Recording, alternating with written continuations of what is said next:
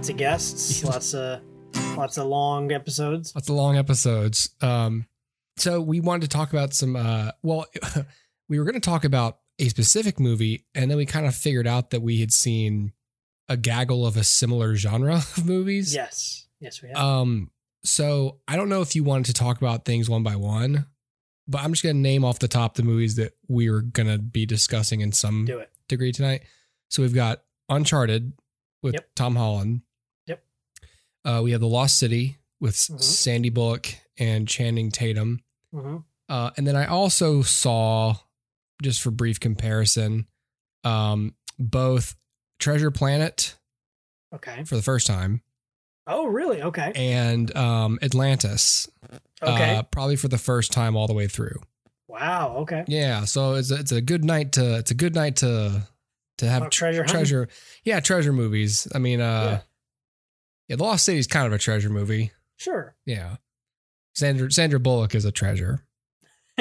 That's what I really meant. Right. Sure. There you go. Yeah. So I saw Atlantis as part of my 2001 list, and I saw Treasure Planet as part of my 2002 list. Yep. Again, we'll talk about them as we go, but that's why I've seen them. That's why I sat down to actually watch them, like by myself as an adult, except for seeing the first act with my kids and then coming in after the midpoint and all that stuff. So right.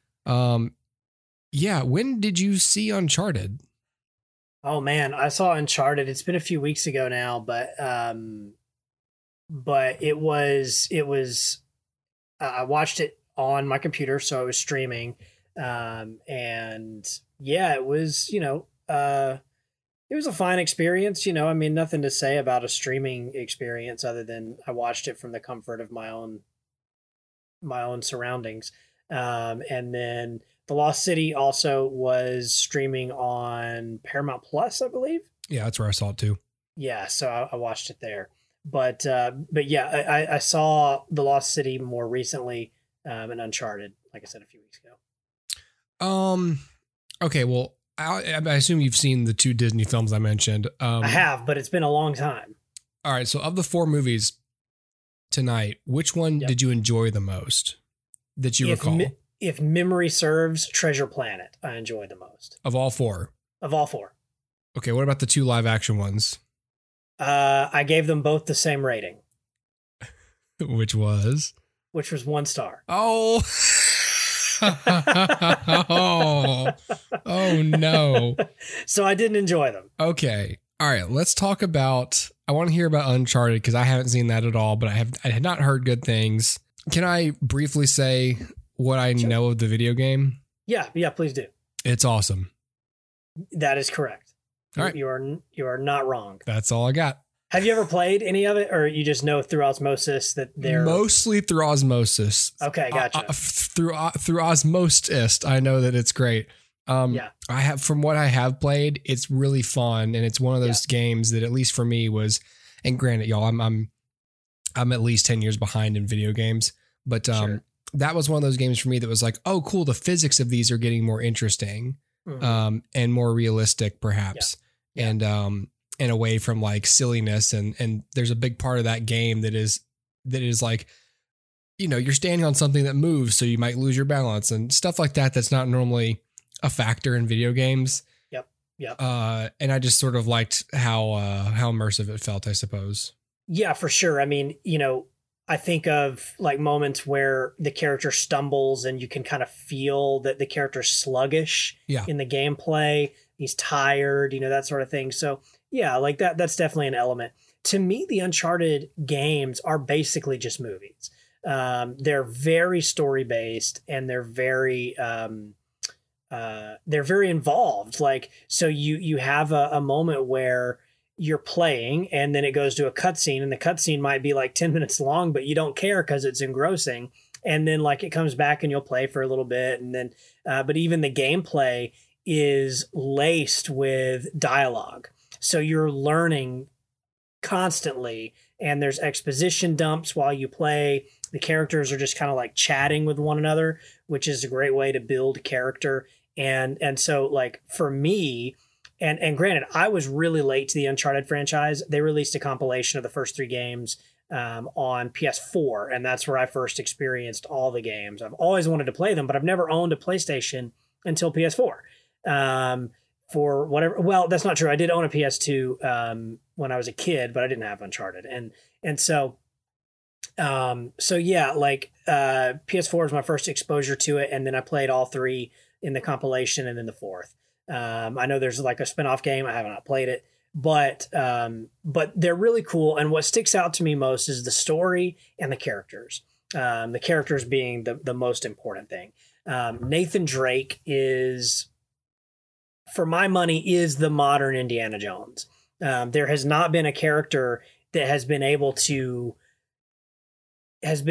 capture what Indiana Jones was as effectively as Nathan Drake while still moving the needle forward. So that brings us then to this movie. Now, this movie had a really long development cycle with directors and actors coming in and leaving, coming in and leaving, coming in and leaving. It was like, we hear reports like start of filming April 7th, and then it would be pushed to like October, and then the director's gone. And so it's like that over and over and over and over. So by the time this actually happened, I think a lot of people had grown tired of it and kind of were like, I don't even know if this is going to happen, but it did. And it came out just this year. It stars Tom Holland and Mark Wahlberg, as well as Antonio Banderas and a few other folks as well. And Mark Wahlberg is not Nathan Drake. That is correct. Although, interestingly enough, he was cast as Nathan Drake when David O. Russell was going to be directing the film. And then as time went by, they eventually called him and were like, hey, we're going to do the movie. And he was like, cool. And they're like, oh, by the way, you're playing the old guy. Yeah. Yeah. And yeah, we've 40, recast. So yeah, exactly. But here's the problem with it is like those characters, Nathan Drake and Sully, Victor Sullivan, they are in the games both older, and so this is 50. Yeah, this is the tried and true Hollywood style right now, where it's like this isn't the character but they're going to become them by the end of the film, which is like the lazy man's way of writing a screenplay because it's built in character development that you don't have to try towards. Yeah, this started with Star Trek, didn't it? You think? Well, I would say maybe it started with like Casino Royale. It's like it's not quite Bond, but like he's getting there. You can see the wheels are in motion. He's going to become James Bond. Yeah. And then as it progresses, he will become the James Bond that you know. And then like, Man of Steel took that approach. Well, it's not Superman yet. It'll be Superman. And it's like, yeah, well, that's just because you couldn't think of a good story to write with this character. So you said, let me make this character be not this character and then turn into this character so that it gives the illusion that I've done some really clever character development. So that I don't have to be the latest writer to get fired from this film and perhaps my name scrubbed from the credits. And let's not forget, this is a Sony project. So casting Tom Holland is kind of a no-brainer. He's their most bankable star right now. So it just kind of makes sense. Although there are plenty of people who were gunning for this role, not the least of which is Mark Wahlberg, but also, Nathan Fillion was gunning for it. He created a short film, which was actually pretty good, and captured the games well. So, I mean, it makes sense that they cast Tom Holland, but as I'll get to in a minute, it also makes no sense that they cast Tom Holland. No, it's one of those things that goes, it's just because you're Sony and he's Spider-Man right now. Yeah. The same reason I'm imagining that, Paramount cast Tom Cruise as Jack Reacher. It's like, this isn't right for the character at all, but you and Paramount are tight. But you make us a lot of money. Hell, you open Paramount Plus, it's like almost all Tom Cruise. The Top Gun, exactly. Jack Reacher, Mission Impossible. That's it. That new trailer was cool, by the way. It was. It was awesome. All right, anyway. They should just make a streaming service called Tom Cruise Plus. Tom Cruise Plus. Well, it's coming. Tom Cruise squared. He's like, screw plus. Plus is for kindergartners. Right. I want to be cubed. Tom Cube. Tom Cube. Tom Cubes. Yeah, man. So the film's directed by Ruben Fleischer, has, a host of screenwriters. Oh, another Sony person. Yeah, correct. So pulled straight from Venom and given this. What can I say about this film? So first of all, let's just start with the direction. The direction is kind of milquetoast. It looks like somebody tried to make an Uncharted movie, but also wanted to make it like a Hallmark movie. It's like the best way I can explain it is it's like really glossy in the way that the Hallmark movies are, where there's like no film grain, because it's shot digital, but you know what I mean? Like there's no texture to it. It's just flat and boring and glossy. And the action is not up to snuff when compared to the games, which are really known for extended action sequences, which are very over the top. Nathan Drake is one of those characters that like, he's very lucky. He's probably more lucky than he is talented at fighting. And so you have like these moments where it's out of the frying pan into the fire kind of thing in every action sequence. It's like, just when he gets the upper hand, oh, now something crazier comes around and this is going to be even tougher. The cliff we're standing on is collapsing. Yeah, exactly. But I fell onto the right tree. Oh, but now the tree's on fire. Correct. That's exactly what it is. I need to jump in the river. Oh my God, there's crocodiles. Right. And that's what you'd expect. And like, there's one sequence in this film, and it opens the film, that kind of does that a little bit. But even that feels really over the top in like a campy way, not in a fun way. And there's a very fine line between those. Like, you can have fun and it can be kind of exaggerated, but once you cross the line from exaggeration into unbelievable, then it becomes campy, and that's where this film lies. So the direction, not great. Screenplay, also not great. I already touched on that a little bit.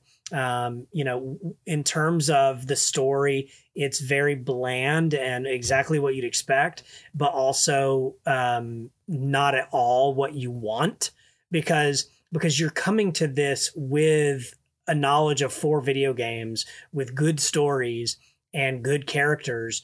And like I said, the characters aren't the characters yet.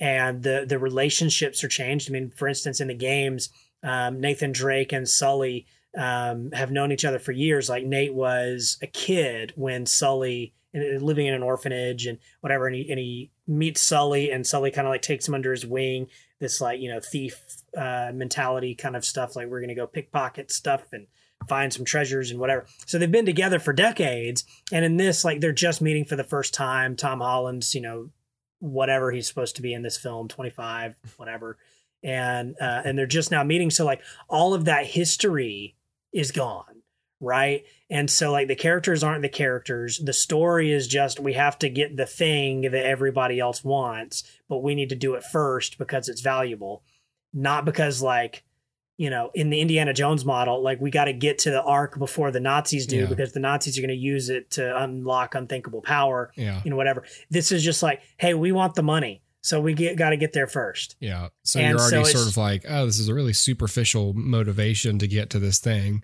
It's very superficial, very vapid. Would be fine if it was like a black comedy where like you're supposed to kind of laugh at their selfish actions, and then it might justify the story beats kind of shitting on the characters, or even like, it might even be okay if they establish that these characters need money, right? Like we need money, but like, Nathan Drake is like a really talented bartender and presumably lifting from his clients like thousands of dollars every night, in like jewelry and stuff, as he does his bartending and spouts random historical facts. And like that's what it is. And it just doesn't make any sense. Also, Nate's not a bartender in the games, just saying. Also, Tom Holland doesn't look like he could get into a bar. much less just be a very experienced bartender. Like, exactly. I'd like a Manhattan. It's like, coming right up, sir. Like, wait a second. How old are you? Right. And he's spouting facts about history. Like, dude, You don't know anything. You know what's funny? You were born when the GameCube was a thing. I was watching an interview with Bam Margera. Speaking of Paramount stuff, I guess, earlier, not within the context of this movie, but I got it tied in somehow. Sure. I had been watching all the Jackass movies because I had Paramount Plus, and so I went and listened to some interview with Bam Margera. I found out that he can name any capital of any country, period. You just ask him, like, what's the capital of this? And he's just like, oh, it's that. He just knows them all. Like, they did it throughout like this 2-hour long interview. Wow. And I remember thinking, like, if I weren't watching like a person I know is real do this, I wouldn't believe this talent if I saw it in a movie. And then you said Tom Holland basically does that, a similar type of thing in this film where it's, I'd be sitting there thinking, like, this is so writery. Yeah. What's a quick way to say that this person is intelligent, it knows enough about history to be like this fumbling archaeologist, but they currently aren't at the beginning of the story. Correct. Like, oh, I wonder what he's going to grow up to be. Something with history, I bet. Yep. Because here's all of our character exposition right here at the front. Yeah. Would you tolerate a bartender talking about history random to you, or just be like, cool, give me my drink and leave me alone? Yeah, I'd be like, okay. I'm trying to complain about my wife to my friend here. No, you'd literally just be like, I don't care. Because somebody like walks in and orders a drink and he's like, well, it was invented by, and it's like, that's like obnoxious. It's obnoxious. And if you want to get tipped, boy, read the room. Keep your mouth shut. Yeah, exactly. But he doesn't care about tips because he's just going to steal your watch anyway. That's true. But yeah, I mean, the ruder you are to him, the more he can justify stealing all of your shit. Correct. And that's another point. Like in the games, I mean, Nate is talented at, pickpocketing and doing things like that. But you never get the impression that he's just a thief constantly and is like always doing like he has some sort of drive to constantly be stealing things. And in this, that's kind of how they paint him, which makes him look really like sketchy and manic. Yeah. And it's just like, I don't know. I just can't get behind this hero doing this, And so I don't know. It's just really weird. And then Mark Wahlberg is just sort of playing Mark Wahlberg. Like he's not playing Victor Sullivan in the games. Sully is, an old grizzled, kind of guy. He's always chomping a cigar. He's got a big thick mustache. He has no Boston accent. He's just like, hey kid, come on, we got to go. And like that sort of thing. And he's like the guy on the other end of the earpiece who's feeding you information. Which is why it's important he have a distinctive voice. Right. And he's in on the action as well, but he's for the most part kind of just feeding you, like somebody for Nate to bounce ideas off of, because like you'll be playing and Nate's like running through the jungle or whatever and you're like looking for stuff and trying to explore, and he'll be like, hey Sully, are you seeing this? Look, it's like a thing and it goes to this other thing and it reminds me of this thing I saw in the journal. And he's like, hey kid, you're talking way over my head here. All I want is you to go to and like that's kind of their dynamic, right? But it essentially exists for Nate to express to the player what these clues that you're finding are, rather than having him like think everything. Mm-hmm. But all that to say, like in this, Sully serves no role. There's no purpose for him here. And throughout the entirety of the film, the point is that they don't trust each other. And towards the end, it's going to be like, well, we have to learn to trust one another if we're going to get along in this world. And it's just a really hackneyed, like, I don't know. Yeah. Okay. In the games, they're buds. So the screenwriter's like, I don't know. What if they're not buds at the beginning and then they become buds on the way? And it's like, well, yeah, treasure buddies. That's like telling me how Bruce and Alfred became friends. Like, you don't have to do that. Just let them be. It's one sentence. I worked for your father and then he died. Yeah. And now I work for you. I have a soft spot for you and whatever. Whatever. And you pay my salary. Yes. And that's what Sully is. Like, hey, I took you under my wing because you could help me when you were little and, could get squeezed in tight places and do stuff. And like, okay, well, that's great. But then it's kind of like Yondu and Peter Quill a little bit there. Yeah, a little bit. I thought you were quoting the movie until I realized you weren't. It just was a very similar explanation. Yeah. You got small hands, good for thieving. Good for thieving.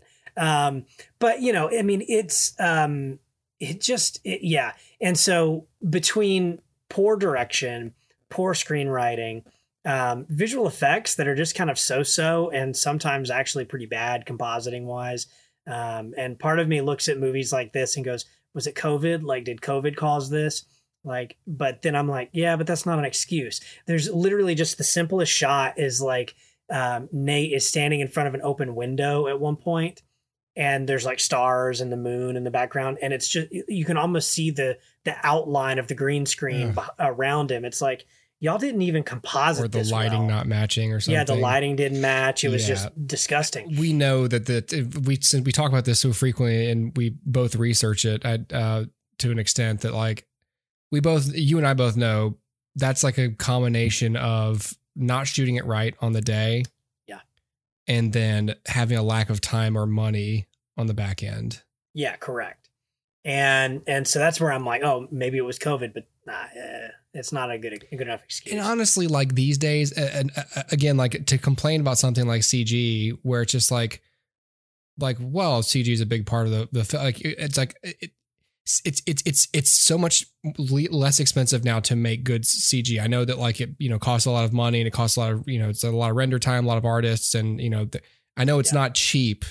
Yeah, but it is much more cost effective because of how good software is now and particle simulations are and keying, and you got LED walls. Is like there's a way to do it.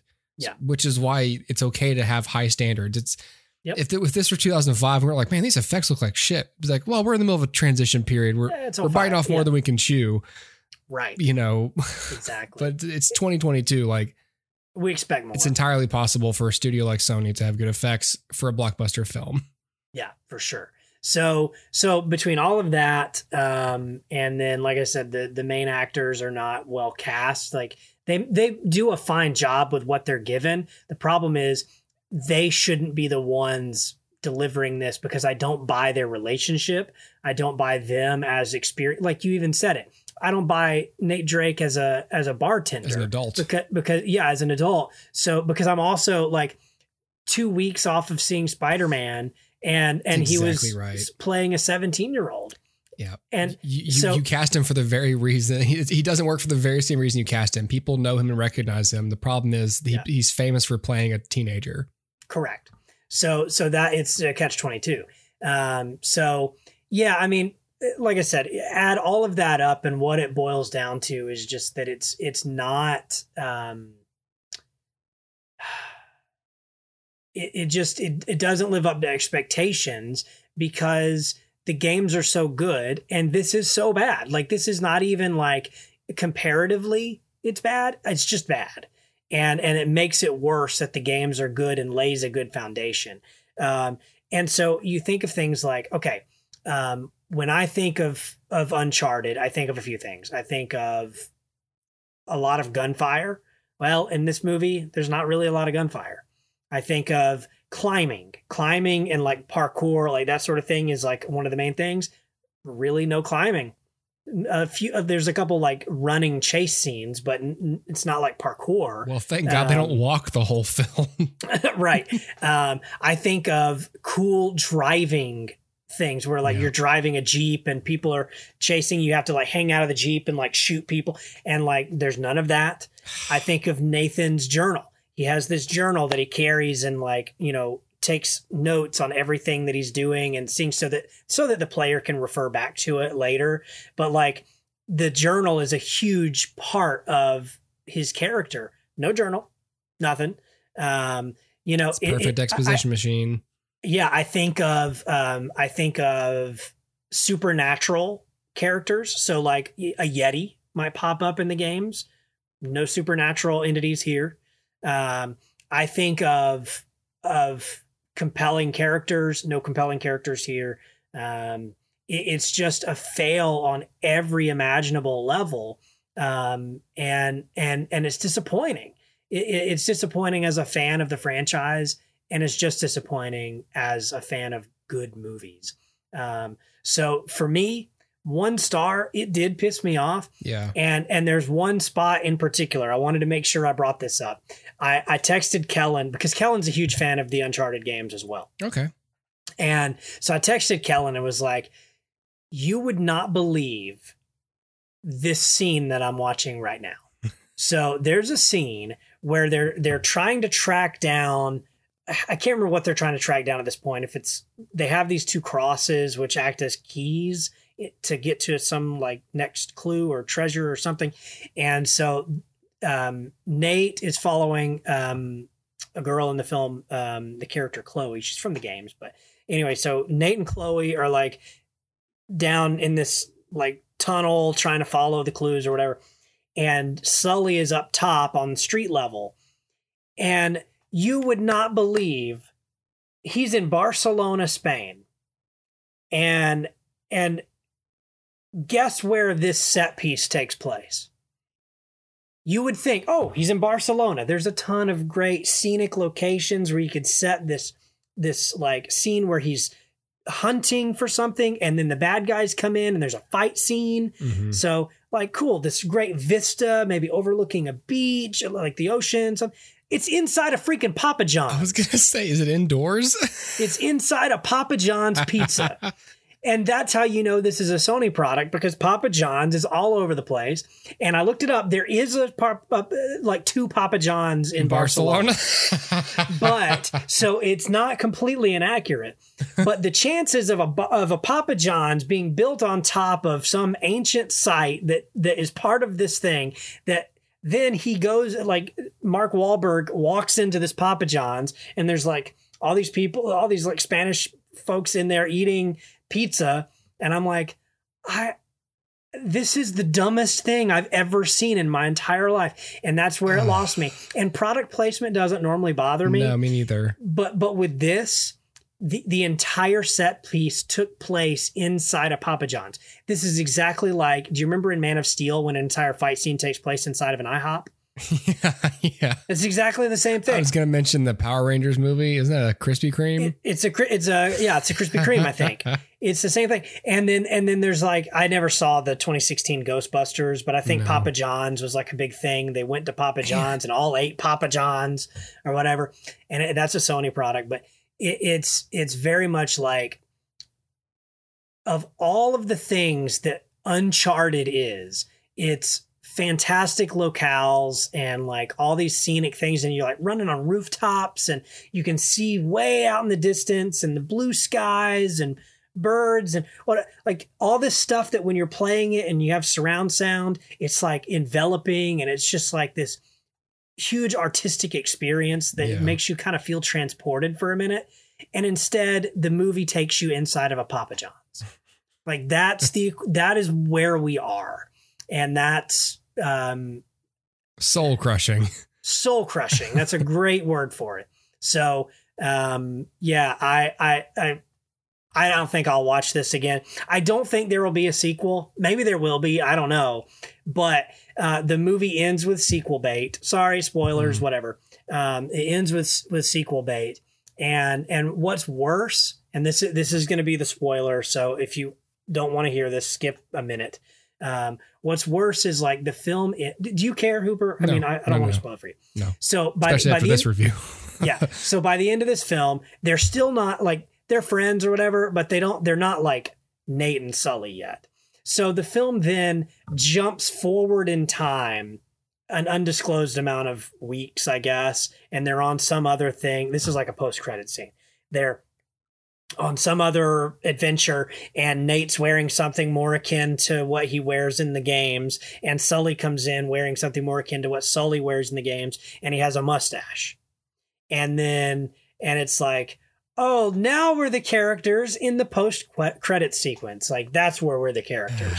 And I'm like, that is ridiculous, and I hate you for it. So, and also this movie didn't need a post-credit sequence. It's not a Marvel movie. So I'm tired of post-credit sequences, even in Marvel movies. Let's be done with them. Let's finish them completely. They're done. They serve no purpose anymore. So that's where this is, and I hate it. And okay. And this is not a spoiler, but this is indicative too of the level of storytelling here. Like I said, the whole character arc is we're going to become the characters that you know. How do we do that? We do that by literally putting on the costume of the characters. Mm-hmm. So like I said, by the end of the movie, they're not really like the characters yet, but there's one sequence. Everybody knows Nathan Drake wears like the shoulder harness where he keeps his guns. Yeah. Right. There in the third act of the movie, Nathan Drake finds that thing, that shoulder harness, and he puts it on. He just finds it. Like it's just laying around. Okay. And he puts it on, and the theme from the game plays for like, you know, just a few little stanzas. It's like, and he puts it on, and he almost looks right at the audience and goes, "There, I'm in it. I'm wearing the thing." And then like, I think he loses it a few seconds later. I don't know. Yeah, there's always something that some video essayist referred to, but pathos and bathos, and how like bathos is like the Marvel movies do it a lot, where like there's this tendency to like right after a swell of pathos, something completely like, you know, something will happen in the story where you're supposed to be filled with this sense of like inspiration, but it's trendy currently, or it was, to immediately then have them like be hit by something from off screen or something happen to trip them up. Like there's a big thing in Doctor Strange where like he has the cape on, and he's finally wearing like the full costume, and then like the music's playing and everything, and he's looking, it's like, oh my god, this is like the Doctor Strange shot, but then like the cape starts like messing with his hair, and he's like, stop it. And it undercuts the pathos of the scene almost immediately. Yeah. Because they're sort of going like, we want to service it, but then we want a cheap, you know, joke with them like tripping and falling. Like, oh, because you're looking, you're navel gazing, you're going to trip over this vine and fall down this hill and lose your trademark holsters. Or what came to my mind was Rey handing Luke a lightsaber and him going and throwing it over his shoulder. Yeah. Okay. So anyway, 1 star for Uncharted. If you're a fan of the games, skip it. Yeah, that's all I got. All right. So The Lost City. So this is another, it's okay, not really a treasure hunt movie, but it's a adventure on island, island or exotic location, type of thing. So The Lost City is a Paramount production. We both saw this on Paramount Plus. Because of their 45-day exhibition window that they have with their service. So considering you gave it 1 star, I'm going to go ahead and assume that you're glad you saw it on Paramount Plus yes, as a subscriber and not as a ticket purchaser at a theater. Would you have seen this in theaters? No. Yeah. And so I wanted to briefly sort of like just mention, like, just to sort of continue to color commentate on this whole shifting industry. This is stuff like this is why I'm glad a 45-day window with Paramount can work. You know, a movie like this, I think it made plenty of money. I think it's like the 9th highest grossing film of the year. It might be 10th now with Doctor Strange, but it'll only get lower as Jurassic World comes out and Top Gun comes out. Yeah. And then Thor is going to come out. But I thought that I remember I was, I still have Paramount Plus because I'm trying to watch some stuff on it. And I was like, oh, cool. I forgot about this whole thing with the new releases. And, so I think I thought that it would work when they talked about, hey, this is what we're going to do. I think they started with A Quiet Place, maybe. Yeah, I think so. And I remember thinking that's totally fair. It's a fairer window. I know it's not ideal for many parties involved, but as a consumer, I'm like, well, look, yeah, if I'm bought into what you've got going on, then of course I'd love to be able to watch your movie. If it, if I don't care about seeing it right away and I don't want to spend $15 to see it. Right. So this film stars Sandra Bullock and Channing Tatum. I forgot who it's directed by. I don't have the thing pulled up. It is Aaron and Adam Nee. It's a story of a romance novelist played by Sandra Bullock who has written a string of adventure romance novels, starring essentially an avatar for herself as this doctor, as this archaeologist, and her love interest, who is personified on the cover of the books by Channing Tatum. And so they're a recurring pair in the book series. And she's kind of jaded and disillusioned with, essentially, as she would describe it, peddling schlock to people just to sell books, because writing is not her passion. She was like a doctor. Well, her husband was an archaeologist, a famous archaeologist. He passed away a few years ago. So between that and the fact that I think she said that like none of her stuff was getting published. So she supported herself as a fiction writer, but she is only able to kind of do it and live with herself because she's interlacing these love stories with actual real history and deep historical ties.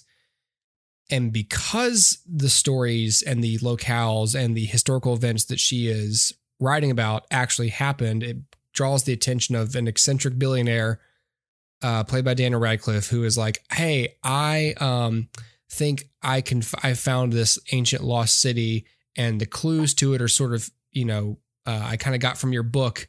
And he kidnaps her and forces her to help him find this lost city or uncover this lost city. And he's got to do it now because there's an active volcano. And so time is of the essence. And Channing Tatum is in love with her and witnesses her kidnapping and, puts things in motion and goes out there to rescue her, and they bond and the movie ends. So you gave this a star. Yeah. I probably would have rated it higher. I watched it with my wife. I guess I thought it was fine. I think I liked that it was just easy watching, Sure. I like Channing Tatum. I love Sandra Bullock. And I like low stakes. I like a low stakes, light action romp.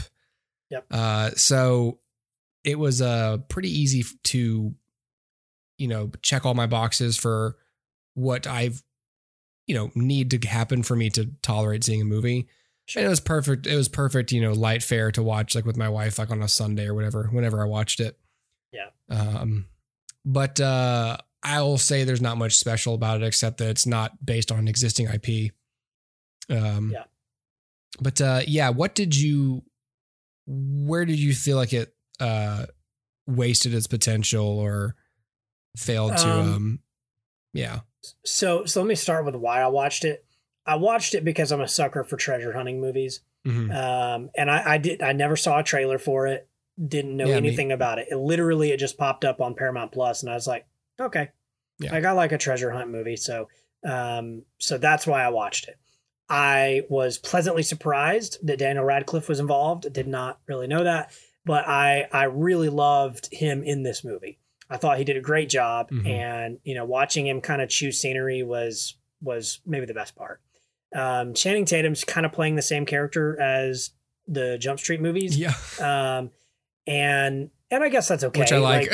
It works. It works. Yeah. Sandra Bullock is just kind of like bland to me in this. I think the problem with it is it's not really a treasure hunting movie. It's a romance movie. Yes. And the problem with that is I don't buy the romance for 1 second. Not 1 second did I ever buy this romance. And what started where I knew like this is on a downward slope really fast was the film. It's got to be in the first 10 or 15 minutes. She's on stage promoting her new book, and Channing Tatum's going to come out in his wig and whatever that he wears on the covers of her books and, get the crowd excited, whatever. They're going to talk about the book. And he comes out and he's dancing to The Final Countdown by Europe. This is the exact joke from Arrested Development that Job, Will Arnett's character, does in his magic acts. He comes out and dances and makes a fool of himself to The Final Countdown by Europe. It's the exact same joke. It is lifted 100% from Arrested Development, and I love that joke in Arrested Development. And now you hate it. And no, I still love it. I hate this movie for it. It made me like, I literally had to pause this movie and come back to it about 15 minutes later, because I was like, I am livid that they have stolen this joke from Arrested Development. Wow. Verbatim, like not even song. Yeah, I mean, it's the same song. A different the song same, by like, Europe. Smoke Machine. It's the same thing. Like, it pissed me off. Then I don't buy the romance because I don't understand. Like, I would imagine, I don't know the inner workings of the publishing world, but I would imagine that Sandra Bullock's character writes a book, sends it to the publisher markets it by putting a man on the cover. Why that man is involved in the book tour, I don't understand. Yeah. It's because they're so popular, and they're so clearly popular because of him, and not necessarily like he's such a strong marketing tool that gets them bought in the first place that people. If we're to feel like this is like a thing, if we're to believe that this would happen, this would be the first time in the history of publishing that a cover model was so heavily involved in the marketing. And you would think that because of that, he'd be paid gobs more money than he was being paid just to appear as a cover model, because now he has to essentially improvise and live a character for weeks cross country and turn down other gigs. You know how much you'd have to pay a cover model to retain him for like 8 months to launch a book? Books aren't that profitable. I mean, like, books make a lot of money, but like it's not like it's a movie or like a pay-per-view boxing match. Like, the profit margin, you can give this guy $10 million to. Well, and that leads me to my next point, which is this is a cover model. Presumably he has other gigs. What is it about this one that's his favorite? Maybe you could say, oh, I guess maybe it was his first. Maybe it gave him his big break. Mm-hmm. Okay, sure. There's a sentimentality attached, but I don't believe he'd be in love with the author. There's nothing to suggest that she is such a, like, she's openly, she openly hates him. I'm sorry, but I have a problem ever believing that romance begins with hate. Maybe it happens, but I have a hard time in movies where it's like, I hate him. I don't want him on this book tour. And that he's still like, I love her so much. I guess the point is he's an idiot and doesn't know that she hates him. It's even worse in movies where like they have like a huge argument where things are thrown and they're shouting at each other and they're right in their faces. They're like, I hate you. I hate you. And then they just like start furiously making out. And like, you know, they push all the stuff off the table and it's like, take me, like all that. But that's even worse because there's nothing about Sandra Bullock in the opening part of this film that makes her seem desirable or makes her seem like she would be someone that Channing Tatum would want to like woo and desire. I was about to split hairs with you, but I don't know if I can. Like, it's like, I see why Channing Tatum would be attracted to a super foxy older woman who's intelligent. But I'm thinking of Sandra Bullock, not this character.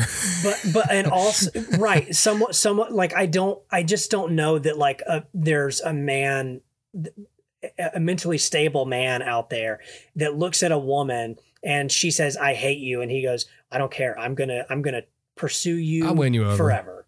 Yeah. I have a hard time believing that's the case, especially when, you know, it's Channing Tatum. It's not like, we're not talking about like some, I would buy it if she was the author and this was just some like, you know, pencil pusher at the publishing house who's like, I'm in love with you. And she's like, I hate you. Whatever. You're an idiot. And then he's like, oh, but I still love you. Cause he's just some nerd that has no other options or whatever, just this like schoolboy thing. But I don't get that from Channing Tatum's character. And if you're telling me, I just don't see it because you can even say, yeah, okay, he finds intelligence attractive. I think he says that, like or maybe she says it. I can't remember. She says it. Okay, so maybe you could say he does too. He finds intelligence attractive. Well, I think that's really hard to buy when they go out of their way to make him as dumb as he is.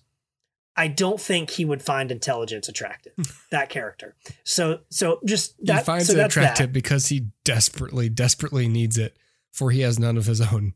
Sure. And then so that's the main thing. Yeah. Like there's a lot I can talk about that doesn't work. Like I like the Brad Pitt role. I like, that kind of stuff. I do not like that the publisher, her friend or whatever, is like, I'm going to track him down. And she goes to track him down and gets on a plane with Oscar from The Office. Like, I don't understand none of that storyline doesn't work at all. It wasn't a very cool stereotype for either of those characters, really. We're back with chapter 2 of the sassy black lady. Right.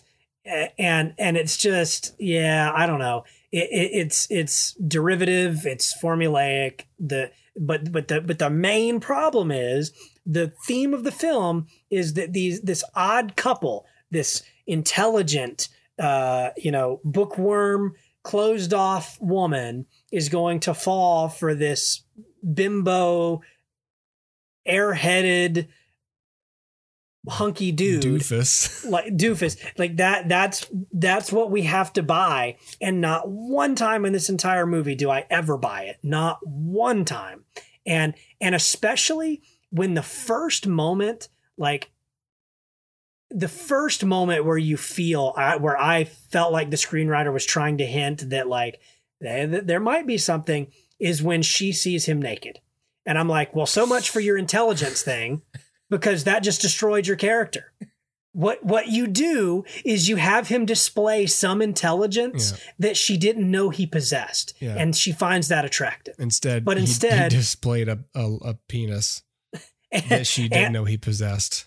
That is correct. And so then after that, it's like, oh, okay, maybe I'm softening towards you. And then they go to they sleep in this hammock together or whatever, but they have this big fight because whatever, and like, I don't know. The whole thing is just, it's like, I don't buy any of this and I don't believe these characters. And then at the end, like, if the end goal is that they lived happily ever after, you really have to do the heavy lifting to tell me why this person is who she would want to be with after her incredibly successful archaeologist husband passes away. She's going to be like, I think I'll go with the complete opposite. Yeah.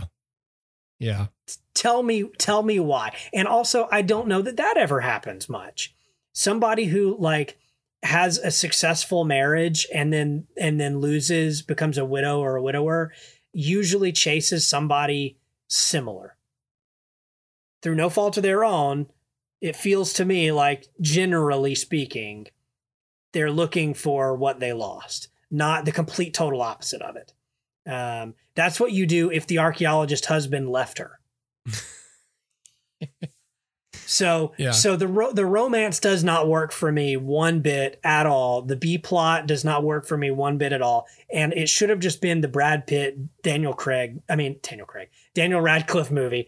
And that would have been fine. Now, having said that, there are a couple of funny jokes here and there, mostly from Channing Tatum and his performance, but that to me, like, that doesn't save it. So that's where my issues with the film lie. It's in the central romance. I don't buy it. But if you are a Paramount Plus subscriber and you're looking for something that is super easy, it's there. There you go. Also, can I just say one thing? I don't know if you've ever seen the film Romancing the Stone. Mm-mm. It was a Robert Zemeckis movie from, I believe, before Back to the Future. I think it was from the 70s. And so so Romancing the Stone. Nope, 1984, actually. Okay, so 1 year before Back to the Future. Yeah. The plot of that film is a romance novelist goes to the jungle with a guy who's an adventurous, hunky whatever, and they fall in love. That's the premise, and it's right out of one of her novels. That's the premise of the film. And the only difference is, in this film, the male lead is an idiot, and in that film, the male lead is basically Indiana Jones. Okay. So it becomes more of like that romance thing where she gets swept off her feet by the guy she wrote about. Yeah. and she doesn't know him. She meets him in the jungle, and he saves her life, and like they fall in love. But it makes sense because that's clearly something she's into, and now she has a taste of it in real life and is energized by it. And in this, and she gets a taste of adventure. She's never had adventure. She just writes about it. And she's not like some super brilliant archaeologist or whatever. She just writes romance novels, and that's it. And she goes off and finds this man who's essentially Indiana Jones and falls for him. And in this movie, they took that character and said, okay, let's split him. He's an idiot on one hand, and the other hand's Brad Pitt, but we're going to kill Brad Pitt. Sorry, spoiler alert. The point is, it's he lives. Well, this is true. Inexplicably. Another horrible post-credits scene, mid-credits scene. Right. Yeah, it's not necessary and confuses everything. But yeah, so I'll just say, like, I love Romancing the Stone. I haven't seen it in a long time, but I remember really loving it. This is kind of the same thing. Boy. And Romancing the Stone has Danny DeVito, so instantly better. Is he the Daniel Radcliffe character? He's like the villain, but he's not like the Daniel Radcliffe for sure. But they're both short men, so sure. And Michael Douglas. They're both named Dan. Yeah, they're both. There you go. So that's it. So this film just straight up copied Romancing the Stone and made it worse. Wow. It kind of is like they said, what if Romancing the Stone was a comedy? Yeah. Romancing the Stone is an adventure movie. It's an action adventure movie. Sure. But The Lost City is a comedy first. Dang. And so in doing that, you lose the romance of it because you play it all for laughs. Romancing the Stone has an 85 on Rotten Tomatoes. What does The Lost City have? The Lost City has a 79. Really? Wow. I'm shocked. Yeah. Well, still, I love Romancing the Stone, so. Yeah, The Lost City doesn't sparkle quite as brightly as some classic treasure hunting capers, but its stars screwball chemistry make this movie well worth romancing. That's not even well written. No. What happened to this website? I have no idea. But so my recommendation is you can check out The Lost City because you have it and you have Paramount Plus. Yeah. Sure. Let me see if Romancing the Stone is streaming anywhere.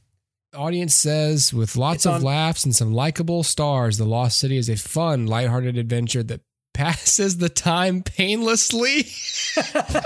Speak for yourself. Oh my God. Wasn't painless to me. But I would say, like, if you have HBO Max, Romancing the Stone is there. Okay. Check it out. God, that's such a backhanded compliment. Well, it passes the time painlessly. Is that what a movie's supposed to do? I didn't want... There was an hour and a half where I didn't want to murder myself. I guess it was a good movie then. All right, well then let's... I don't have too much to say about these other two films. Yeah. I just saw them recently. Yeah. And I thought that they would mix in well with what we were talking about. Yeah.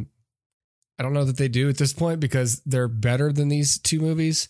Yeah. But I think they have very similar strengths. I mean, like Atlantis, I thought it held up really well because I was like, okay, I haven't seen this all the way through. I don't know how cool, how good the story is.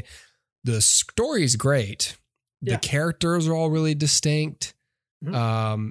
The voices are all good. The animation's really cool. That mixture of 2D and 3D animation that Disney was starting to do more and more in this era was really worked for me. I mean, I love the production design. I love the whole aesthetic, like all this steampunk, like here's all these ships that definitely didn't exist during this time period, but who gives a shit? Right. Yeah. You've got Michael J. Fox as Milo Thatch, who's, has the key to discovering the lost city of Atlantis. And he finally gets in with like a crew to take him there.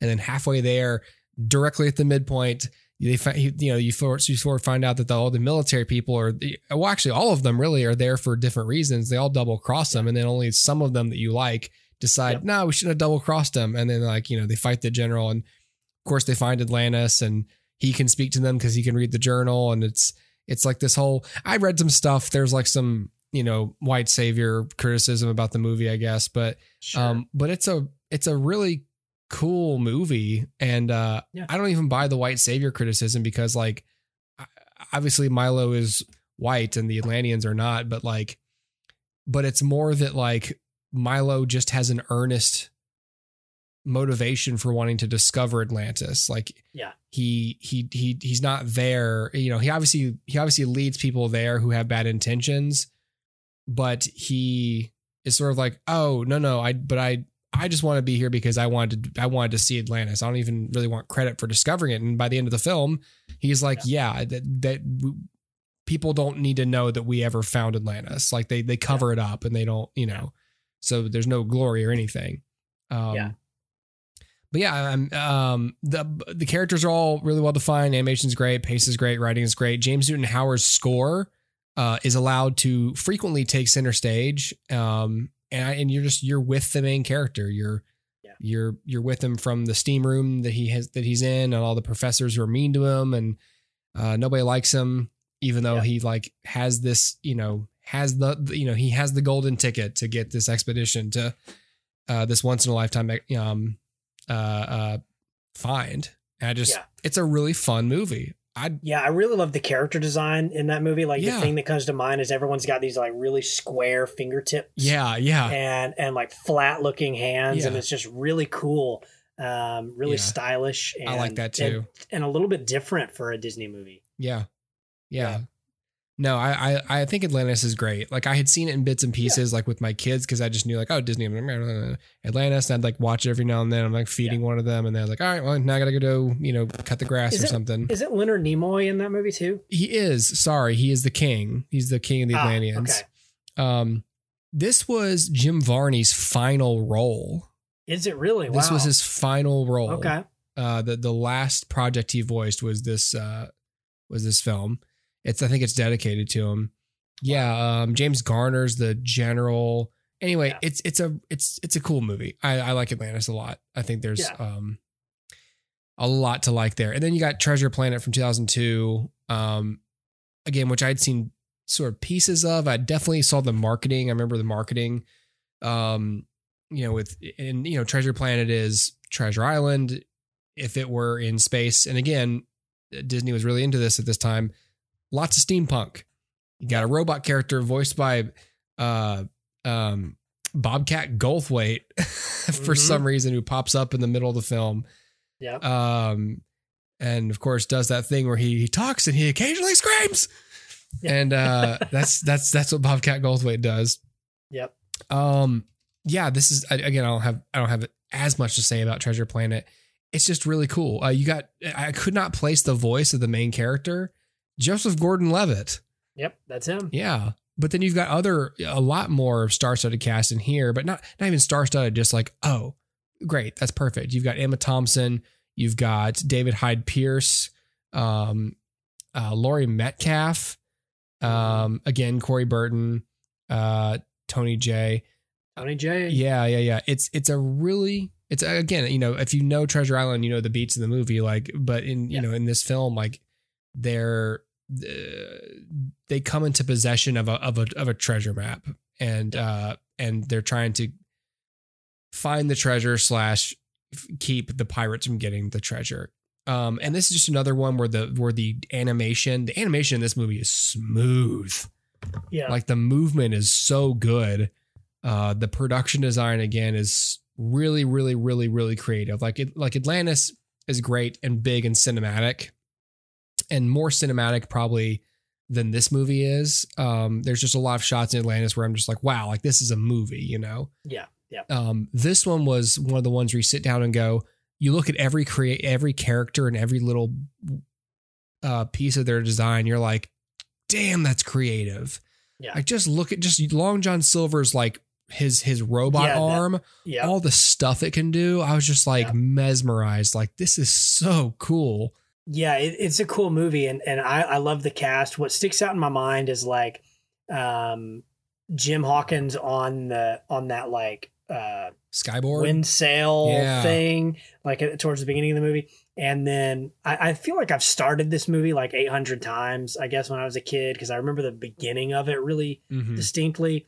And like, you know, him and his mom and his dad disappearing, or Actually, I do forget that. Anyway, there's some flashback in like black and white or something, if I remember right. I can't remember. Anyway, David Hyde Pierce is a dog man. Yeah, and it's really cool. Martin Short's in it. Like, it's really a lot of fun. It's great. And Emma Thompson's character is like a cat. Yeah, which is really cool. I just love the design and like, I don't know, the feel of this movie. Again, I haven't seen either of these movies in a very long time. Like probably high school-ish era, but I remember liking both of them. I don't know that I loved either one of them, but I remember liking both of them. There's just a lot to like. You go back and look and you go, wow, there's very little in this movie that feels like a timely, like a dated gimmick. Right. Which plenty of movies are guilty of. And you go back and go, this is very much a movie of its time. Like we talked about with Saving Silverman, whenever we talked about that, and plenty of movies we review from a long time ago are don't age well to an extent, but the good ones have a timeless element to them, and they didn't get caught up in some trend. I mean, again, I wouldn't say steampunk is a bad trend. It's just like, oh, this was a time in cinema where that was a popular way to design your film, I guess, and mixing that 2D with 3D was very much of its time. Sure. But like, at least for Treasure Planet, it works for me because it's like, it's futuristic-y, like, whatever. Yeah.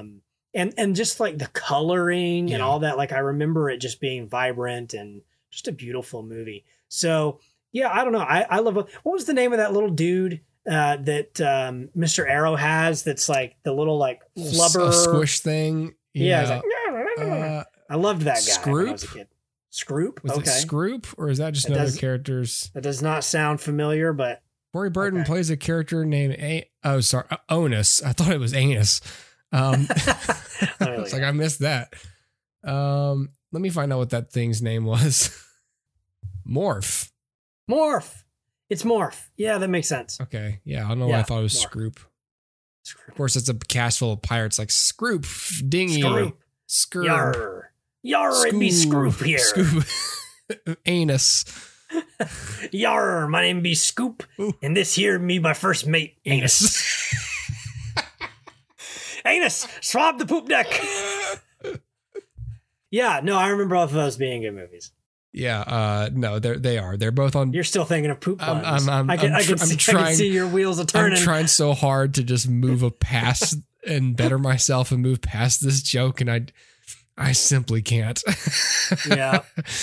It's real. It takes concerted effort for me not to continue those digressions. Right. You know how hard this is for me. I know. I would say probably the better film is Atlantis. Okay. It was more satisfying, I guess.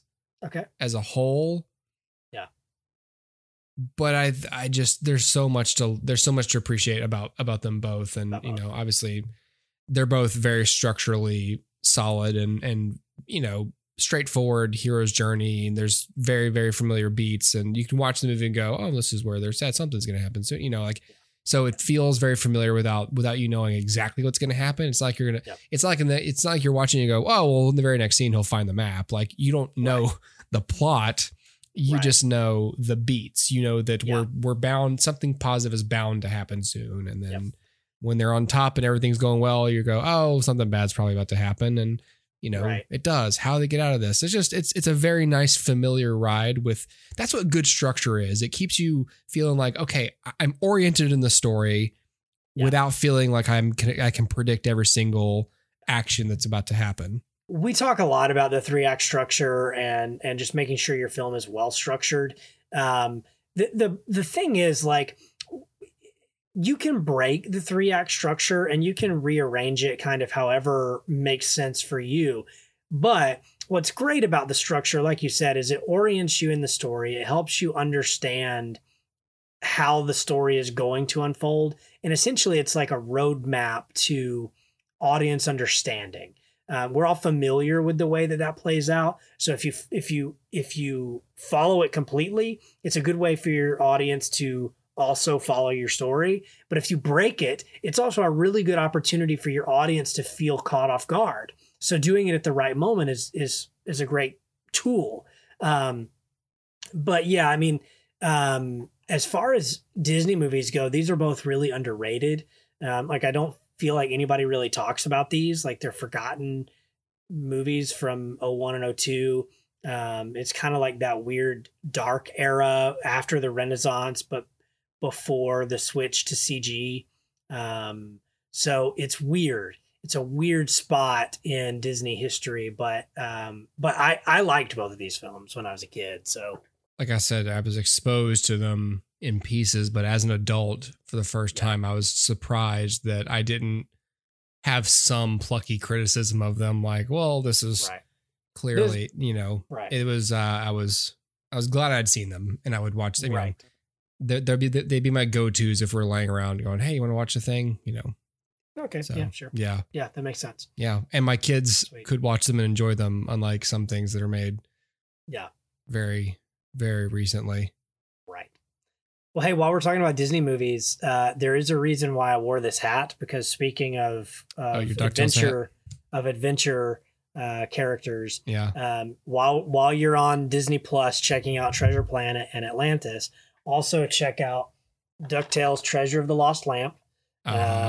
It's not an actual Disney animated film. It's animated by Disney Toon, that the company that did like Goofy Movie, so it's not considered part of the Disney animated canon, but it's a Disney theatrically released film, and it is on Disney Plus, and it's a lot of fun. It's not fantastic, but it's a lot of fun, and if you're up for a good adventure story, DuckTales. Okay, well, Yar, Mr. Anus. Oh, man.